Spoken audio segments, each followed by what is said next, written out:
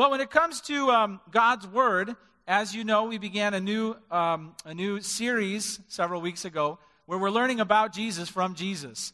This sermon is basically from the very lips of the Lord Jesus Christ himself, because in the Great Commission he said, go and make disciples, and then he said, teaching them to obey everything that I have commanded you. And this morning what we're going to talk about could be a sensitive topic when it comes up.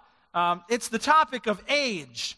Age. Maybe you are self-conscious when the topic of age comes up. Some people are self-conscious because of how old they are, and they prefer to keep their age secret. In fact, they've kind of been breaking a commandment and lying for the last few decades about their age, because they really don't want the word to get out of just how old they are.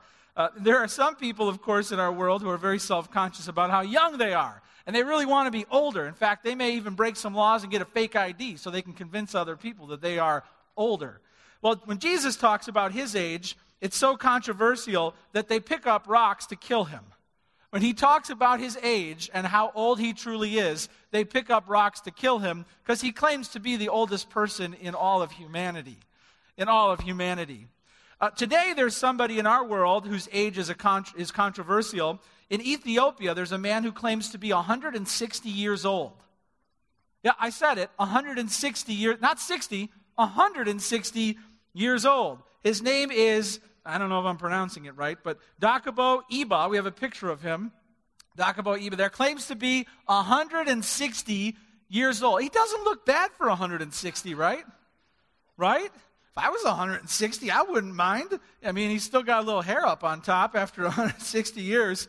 But when he started claiming this, they decided to interview him, and the state-run TV did a 30-minute interview with him, and he claims that he was born around the 1850s. And the reason why he claims that is because he has some memories from back in that era of some leaders and some rulers. The reporter says that most rurally based Ethiopians do not possess birth certificates, and so it's kind of impossible to find out and verify precisely when he was born, but his memory is profound, and the experiences that he shares are very remarkable. They want to corroborate the data and find out if he really is that old, but one of the things that's tripping them up is they're having a hard time finding someone else from his generation. So they don't have the records, they don't have the eyewitnesses. Mom surely isn't around anymore. If it's true, he, of course, would be the Guinness Book of World Records #1 award winner for oldest person ever to live, according to secular records. The current holder of the record died in 1997, Jean Louise Calment, who was 122 years and 164 days old. 122 years. Now, let me just ask you, do you think that this man truly is 160 years old? How many of you believe that he probably is 160 years old? How many of you are kind of suspicious, wondering, I'm not quite sure about that. I don't know if I can believe. That sounds a little hokey and controversial for someone to claim to be 160 years old, right? Right? Well, when Jesus talked about his age, everyone around him was like, I don't know about that. You just said what about how old you are? You want us to put how many candles on that birthday cake? Whoa, whoa, whoa. Sounds fishy to me. The reason we're talking about Jesus' age is because I want those in this church to understand something very clearly. Jesus claimed to be God. Maybe if I were to hand you a Bible and say, did Jesus claim to be God? Maybe you could show me where he did. Maybe if I called you up here and gave you the Bible, maybe you couldn't quite get to a place where he claimed to be God. Maybe if you're a believer in the Lord Jesus, you have stopped short in your heart of 100% saying, yes, Jesus did claim to be God, and yes, he was God.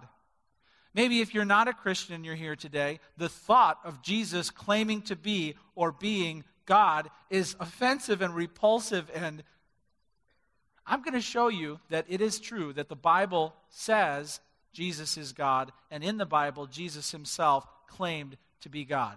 Let's pray, and then we'll get into the Word together. Father, we thank you for your Word, which has authority over all of us, whether we admit it and recognize it or not. This book is from you. This book is authored, though by the pen of humans, it's by the breath of God. And we ask that as we talk about the very nature and being of Jesus, that you would give us insight to know who he was.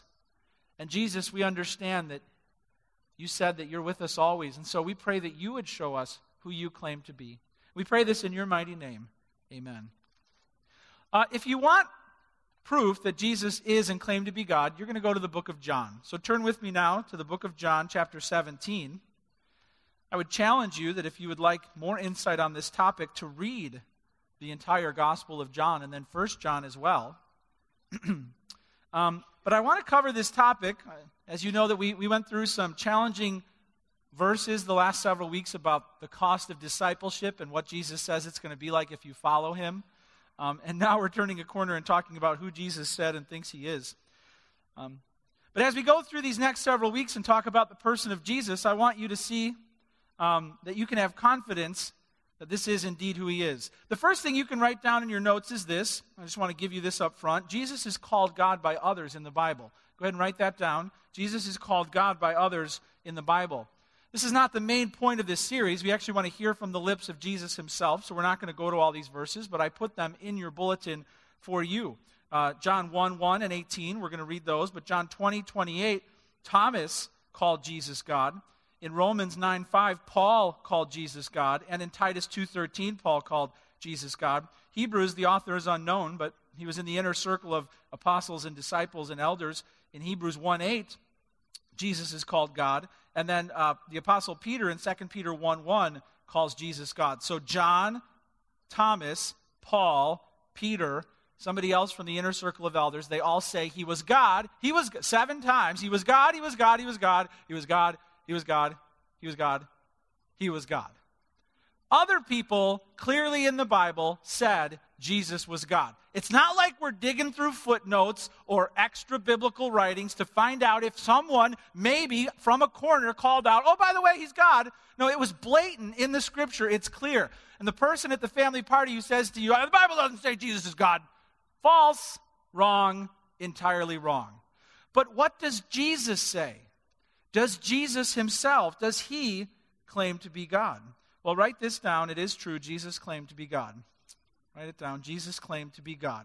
And in John chapter 17, verse 5, what we're reading is a prayer. He's talking to his disciples, and this is just before he's about to be betrayed and thrown on a cross. So imagine the setting. He's talking, I've got to tell you some things before I go on. Listen to this and that and this and that. And then he's like, let's pray. So just for a moment, everybody close your eyes. Close your eyes. Put your hands together, right? You got them closed? You got your hands together? And imagine Jesus himself begins to pray. He's leading you in, Father. Okay, you can open them up for now. But this is the setting. You're just listening in as Jesus himself prays some things. But John was going to eventually write these things down for us. And what does he pray? Well, in John 17:5, Jesus says this, and now, Father, glorify me in your own presence with the glory that I had with you before the world existed. Listen again, and I want you to listen to every word. And now, Father, glorify me in your own presence with the glory that I had with you before the world existed. Have you ever been praying, you got your eyes closed, you got your hands, have you ever been praying and somebody prayed something weird? Have you ever, somebody you're smiling and nodding, have you ever been praying and somebody else is, and they pray something weird and you do this one-eye look like, did they just pray that? You don't want to open both eyes because it would feel like sinning, but you open one eye and you're like, did that? I was at a funeral once and the pastor was closing the funeral in prayer. And the pastor wanted to speak of this woman's love for the Lord Jesus. And on accident, he prayed, Lord Jesus, we know that you were the centerfold of her life. And I kind of did the one eye like, did he just say that? And he tried to correct it. But once you say that, everyone in the room is kind of like, whoops, awkward. I have a feeling that as they all around Jesus closed their eyes and as they all put their hands together and as Jesus began to pray, when he said this, Father, give me the glory that I had with you before the world existed, I have a feeling there were some eyes that opened up. Did he just say that? Shh, we're praying. Yeah, but he just said something. What? Shh, we're praying. In a prayer, Jesus said something that was astonishing. Let's take it one word at a time. He says, Father. Jesus claimed to have a special, one-of-a-kind relationship to God. Now, you call God Father. In that day, they didn't. No. And in John's writings, when Jesus calls God Father, he claims to have a relationship to the Father as a son that no one else has. In John's theology, you are the slave in the household. Jesus is the son, right? And the son sets the slaves free. Jesus is the son, blood related to God. And when Jesus calls God his Father, he's claiming to be of the same lineage, of the same stuff, the same essence, the same nature as God. He's claiming to be God. Same substance, same essence, same DNA. He calls him Father. He says, Father, glorify me. Now, who would ask this? Isaiah 48:11 clearly says that God will not share his glory with any human. And Jesus here says, Father, glorify me. Glory means honor, splendor, brilliance. Try praying that in your small group accountability time. Father, I would love to have honor and glory and splendor and brilliance from you. Your small group leader is going to say a thing or two to you. Okay, who do you think you are? Okay, God doesn't give his glory to anybody. Father, glorify me where? In your own presence. Anybody who exalts himself in the presence of God gets slain. No one gets honor in God's presence but God. Even the angels cover themselves up. Father, glorify me in your own presence with the glory I had with you. Give me back what I once had. You had this heavenly glory when? Before the world existed. Sometimes we like to get nostalgic, right? Like once in the 80s, I had a mullet. Raise your hand if in the 80s you had a mullet at some point. I'm the only one? Are you just ashamed of it? The only hairstyle that got famous on the hockey skating rink. I had a mullet in the 80s. Some of you might say I had bell bottoms in the 70s, or I had a muscle car in the 60s, or Jesus said I had heavenly glory with the Father. When? Before the world existed. Jesus claimed to be an eternal being who existed before anything else in this entire universe existed. Jesus claimed to be God. Write this down. Jesus alone is eternal like God. Jesus alone is eternal like God. Age can be one way we define greatness, and the older you are, the more respect you should get, but age can be a way we define greatness. I was at a pumpkin patch yesterday, and they had this, I'll show you a picture, this cross-section of a sequoia tree there. Here's a cross-section of a sequoia tree with Lauren standing in front of it. And this part of the giant sequoia tree was actually taken from 100 feet up in the air. This is how thick it was, 100 feet up in the air. Loggers, when they chopped it down in the 50s, apparently used the first 100 feet for stuff, and the rest of it they just kind of threw away.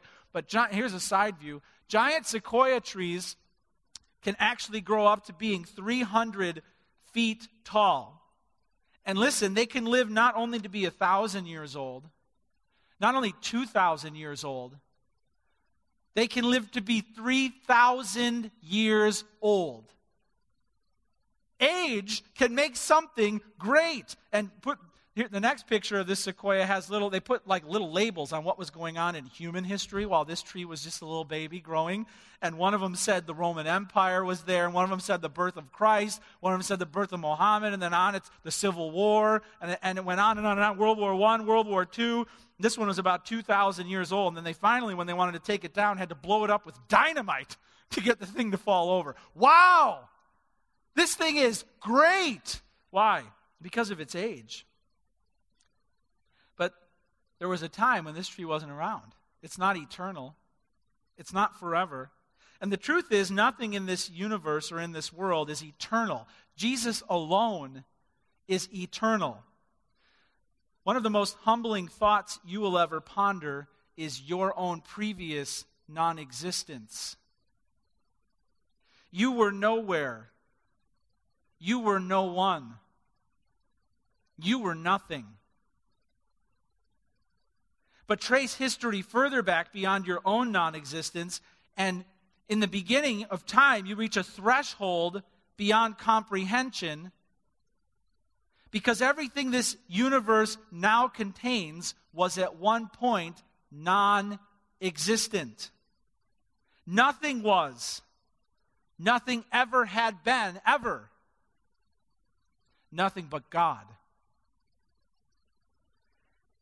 Everything began in eternity in the mind of an eternal being who decided to be creative. And Jesus says, I was there. Did Jesus claim to be God?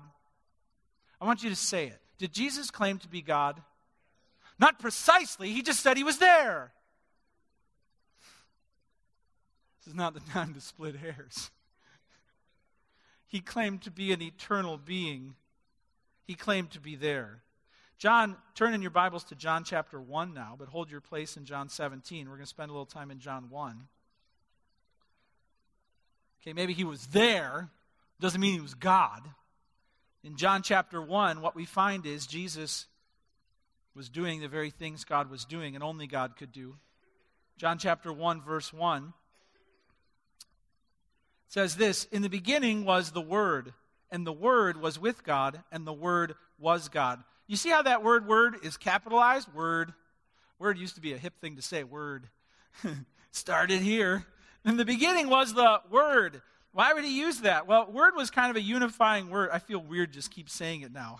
Word was a unifying word back in this day because the Greeks thought that word was the rational principle that described reality. Logos in the Greek. It was the rational principle that described reality, or the ultimate expression of truth. They would just call it the Word. To the Jews, the Word of God represented God's power expressed in creation. God spoke, and it was His Word that called forth everything rushing into existence from nothing. His Word did that in creation. His Word did that in Revelation. He would call His people and tell them things. His Word was also His power in deliverance. He would call them forth from slavery and bondage. It was God's Word. So John uses this capital W word to unify the Greeks and the Jews. Basically, what this word means is divine self-expression, divine disclosure. It's the way God makes Himself known. In the beginning was the Word, and the Word was with God, in the proximity of, but not quite entirely the same. Like there before anything, but with. The Word was with God, and the Word was God. Now that's just a mind blower. There with God is God. We see here a description of what we would call the Trinity, where Jesus can be 100% God, and yet a distinct person within that triune God. Is He God? Yes, 100% He is. Is He God the Father? No, there are different persons of the Trinity. I don't get that. That makes my head hurt. Yeah, join the club. Join the club. Jonathan Edwards says, he who would deny the Trinity would lose his soul, and he who would too much seek to understand the Trinity will lose his wits. He was with God. He was there before there was anything. Yeah. He was kind of different, well, distinct, yeah. But He was entirely God, yeah, both. Oh. It makes Jesus one of a kind and numbered within the three-person triune God known as the Trinity. Well, if He was different, He couldn't be entirely God. No, it says He's entirely God. Well, if He's entirely God, He has to be God the Father. No, it says He was different. Both are true. I can't understand that. Yeah, God vastly exceeds our capacity to comprehend him. Because we're created. Trying to figure out the Trinity as a human with a human mind is like trying to download a 50 terabyte file into your solar-powered calculator. It's not going to happen, and it's not supposed to happen. Okay? But Jesus alone is eternal like God.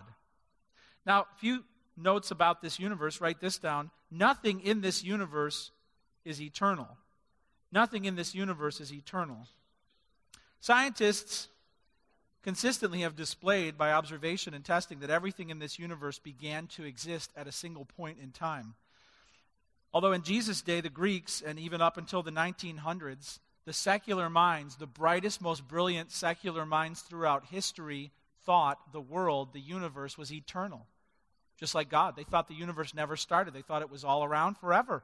The smartest, you'd stand up there in lectures, 100 years, 500 years, 1,000 years, 1,900 years, they'd all say the same thing. Universe is eternal. Write it down. Textbooks all said it.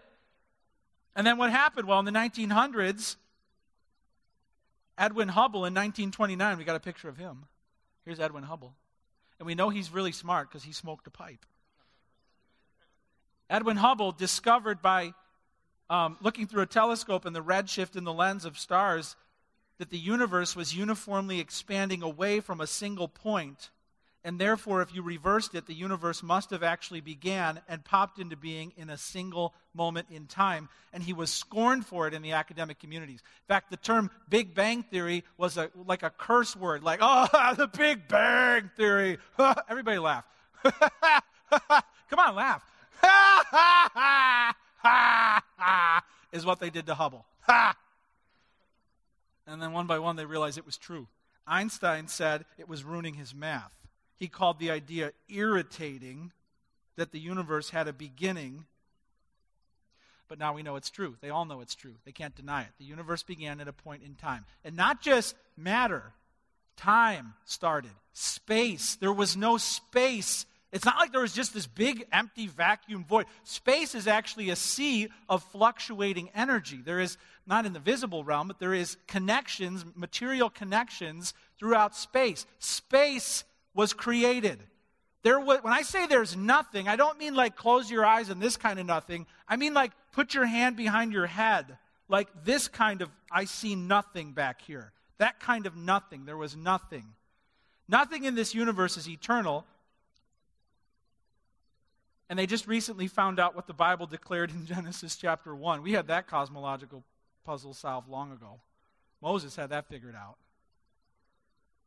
Write this down. Everything that begins to exist has a cause. Everything that begins to exist has a cause.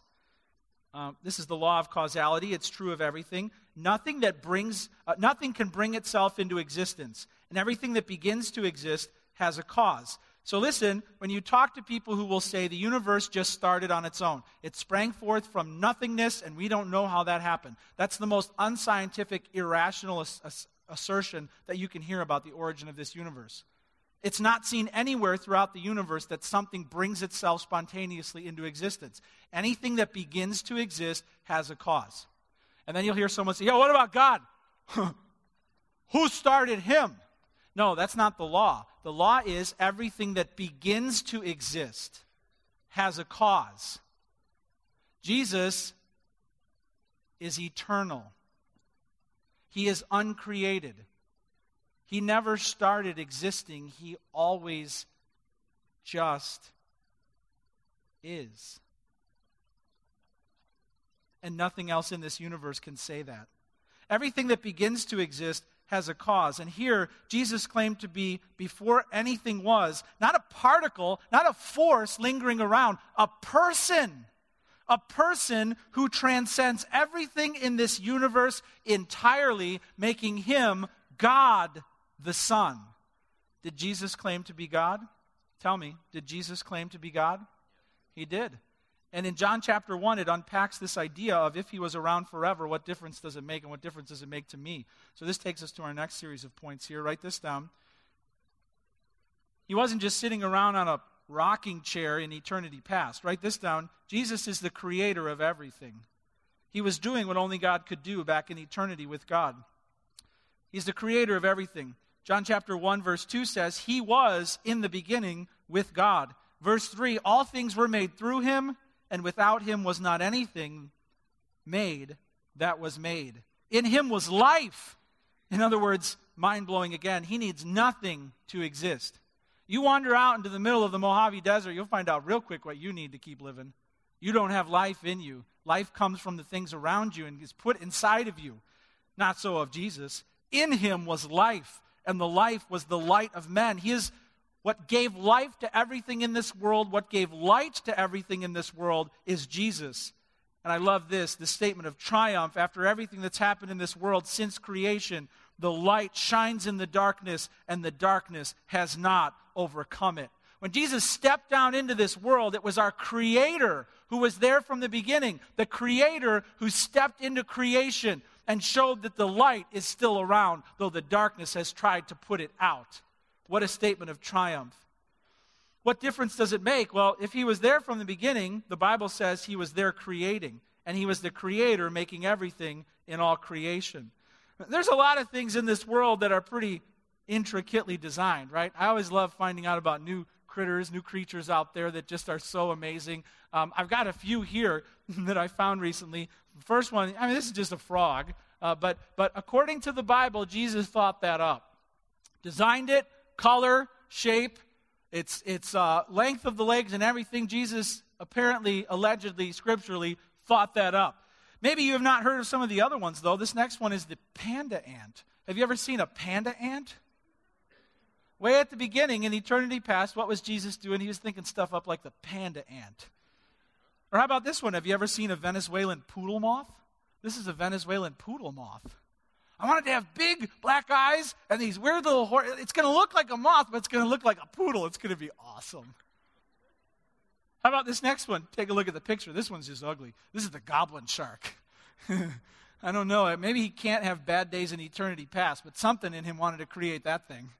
And how about this next one? This is just weird. This next one is called the red-lipped batfish. Have you ever seen a red-lipped batfish? It's going to look like it has lipstick.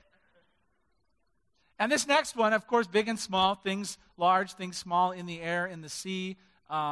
According to the Bible, what was Jesus doing in eternity past? He was thinking stuff up and making it, designing it, building it. The Bible teaches no less of Jesus Christ, which means he designed you, which means he's your creator. Listen and let that soak in, which means Jesus is your creator. Nothing less. Thought you up, knit you together, gave you life.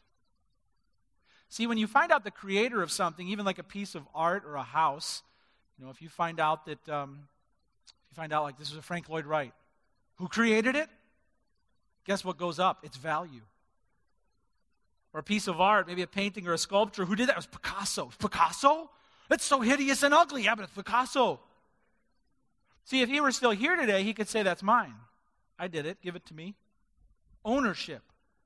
The Creator reveals ownership. I did that. It's mine.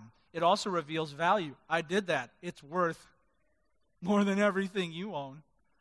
And the same thing is true of Jesus. If it's true that he created everything, if it's true that he created you, he owns you. In the 80s, I had a Cabbage Patch doll. You can laugh at me. You're doing it.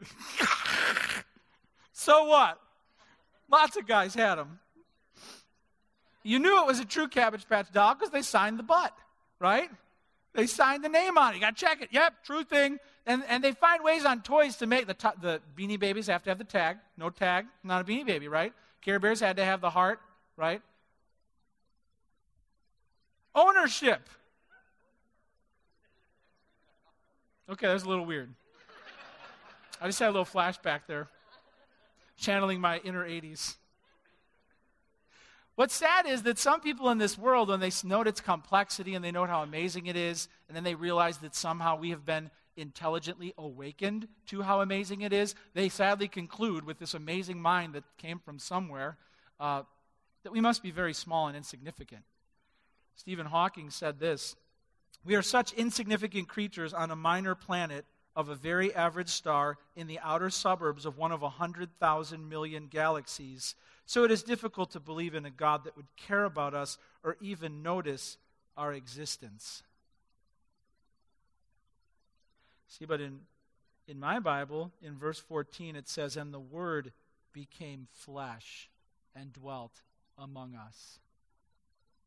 And we have seen his glory, glory as of the only Son from the Father, full of grace and truth." Your Creator, who was around from the beginning, putting everything together, stepped into this world. Wow. What difference does it make? He came for what was his own, and that's you. He is the creator of everything. Write this down. What difference does it make if he's been around forever? Write this down. Well, he has supremacy over every person. He has supremacy over every person. Because he is eternal, he is therefore supreme and greater than everyone in the Bible and everyone throughout history who you may see as of value. This also includes you. He's greater than you. He outranks you and any other source of truth you may look to find out understanding. He also outranks any other spiritual authority who's ever lived, who claims to give you some spiritual leg up or incentive on the road to heaven. He outranks them all, by far. He has supremacy over every person. We're going to put it on the screen here, but here's John 8:58. John 8:58, he was in a fight with people who were not happy with him, and he's talking about Abraham, and he says, "Abraham saw my day and was glad." Now, Abraham lived like long before Jesus came into the world, a couple thousand years, and yet here, Jesus says, "Before Abraham was, I am." Before Abraham was, I am. I existed before he existed. And that last little phrase there should trigger a flashback for you back into the book of Exodus, where God revealed his name to Moses, and "I am that I am. Tell them the I am has sent you." Jesus just took God's name tag, slapped it on himself. Before Abraham was, I am. And they clearly knew what he was claiming, because they picked up rocks that were intended to hit him in the head and cave in his skull and kill him. But he just got away. They couldn't touch him. He uses his age to claim supremacy over every person who is great. And the word I am, the name, what kind of a name is that? That's not in the baby name book. I am? Why would God name himself I am? It means he just is and has been forever, and no one else can say that. He's ageless. He's infinite. He's self-existent. I am. Matthew 22:43-46, we'll put that on the screen too. Jesus said to them, "How is it then that David," lived after Abraham, right? "David in the Spirit calls him," that's the Messiah, "Lord, saying the Lord God the Father said to my Lord, this Messiah, 'Sit at my right hand until I put your enemies under your feet.' If then David calls him Lord, how is he David's son?" And no one was able to answer him a word, nor from that day did anyone dare to ask him any more questions. All the smarty pantses around him, Jesus asked him this question, and they're all like, "Oh." And these are guys who would kill it on like Jewish Jeopardy, all right? They would win every time, they were so smart. And Jesus asked this question, and they're like, "We're out. We're out." Or the modern day translation would be, "Duh." David called him Lord. How is he his son? Jesus was claiming to be older than and greater than even King David. So Jesus has supremacy over every person. Jesus is the creator over everything. Here's the next one. Jesus alone, therefore, can give eternal life.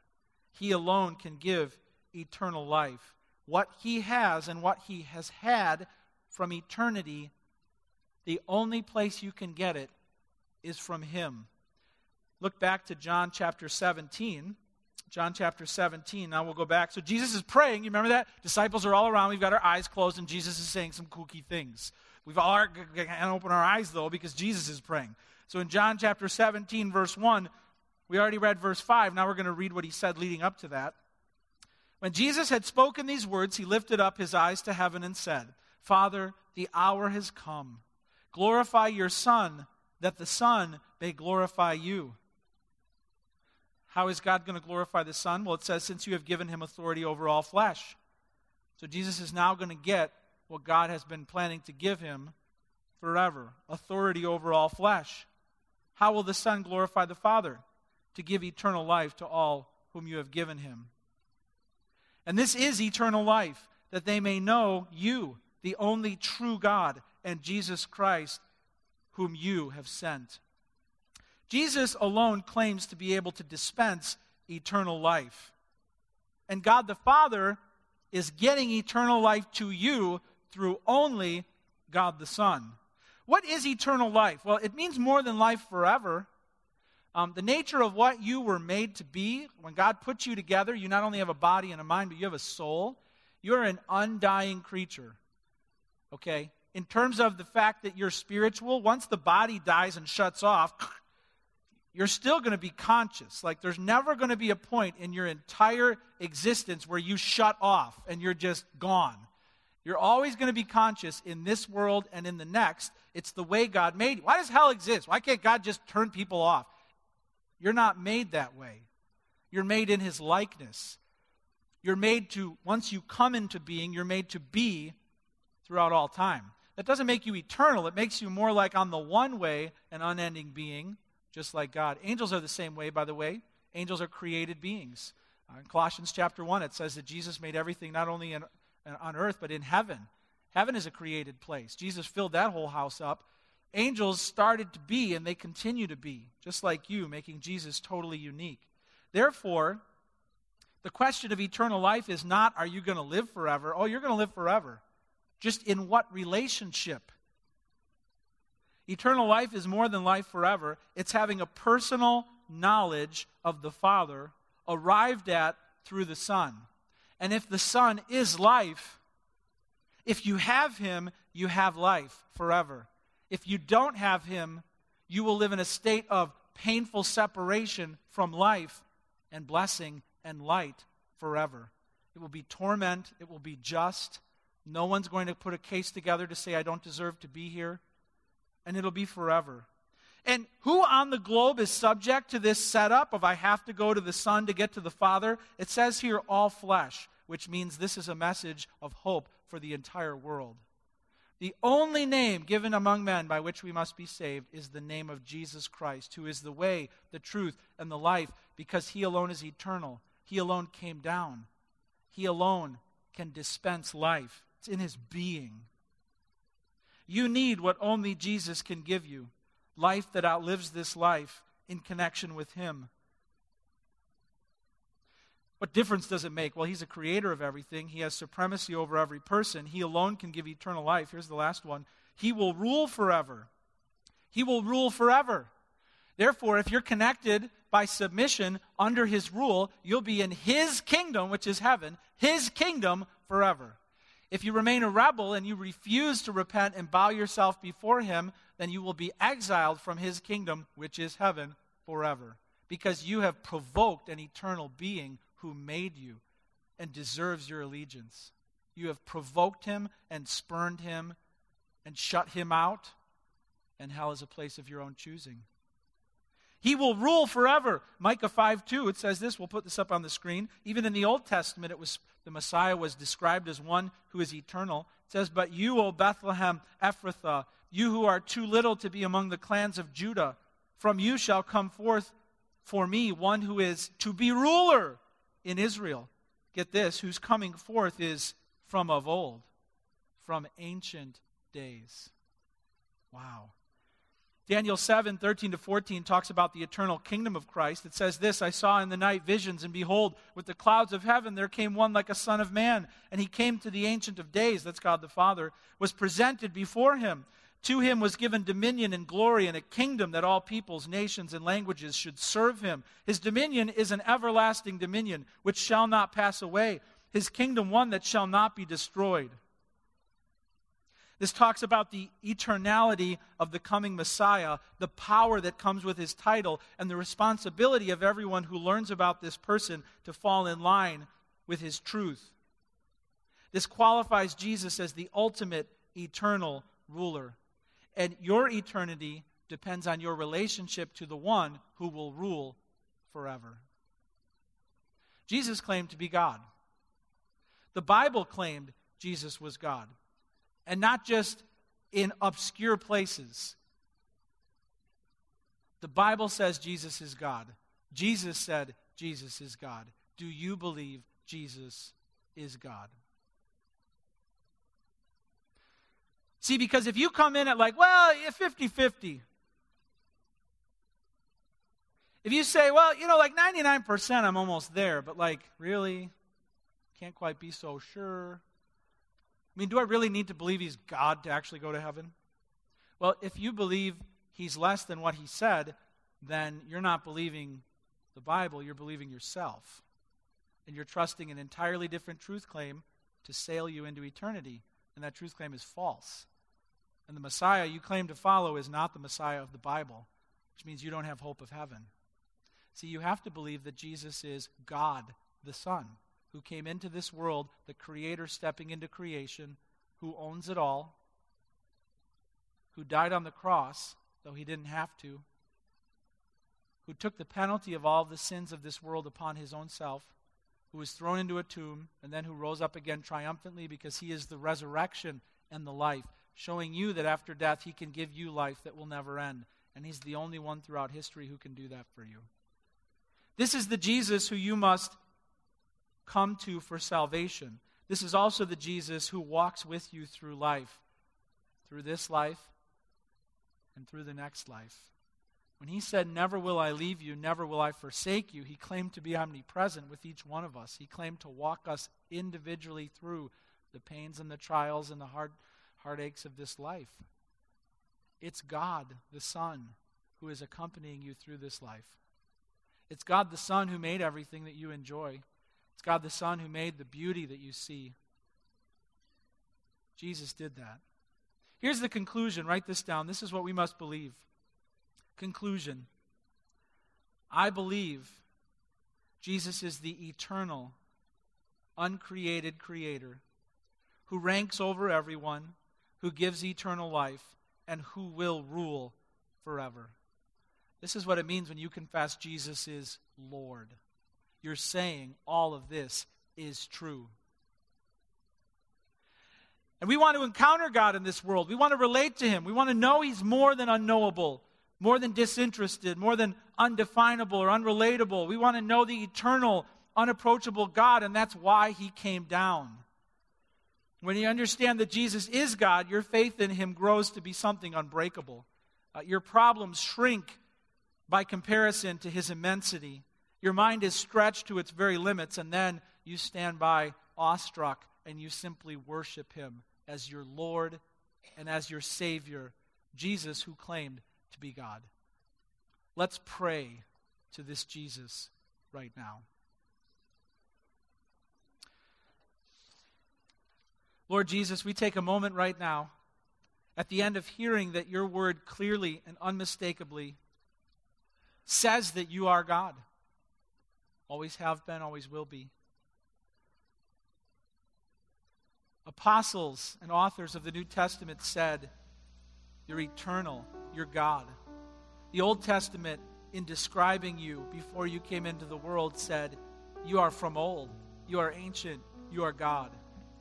I just pray that you would resolve this question in the hearts of all of your followers who might be ashamed to tell people Jesus is God, who might be pressured and tempted to reduce the deity of Jesus by even a fraction of a percent to make Jesus more relevant or safe or historic, to make him less intimidating or controversial.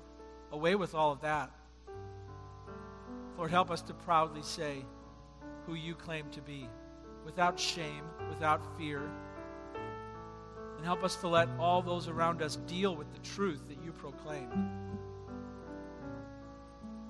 Lord Jesus, I just pray for those in this room who maybe up until this point today would have said you were a great man, a loving individual, a good person, religious teacher, nothing more. Lord, there may be some in this room today who may want to understand and confess and agree with what your word says, that you were God and you came for us light in the darkness to save us, life for the dead to bring us back. Lord, some may want to pray and ask you to be their Savior and their Lord today. They may just want to pray this: Lord Jesus, I believe what I've heard today. I know I have dishonored you and disgraced you and rebelled against you, but as of right now, I ask you to be my Savior. I ask you to be my Lord. I ask you to be my King. I ask you to be my God now and forever. Father, give those individuals hope. Give them peace.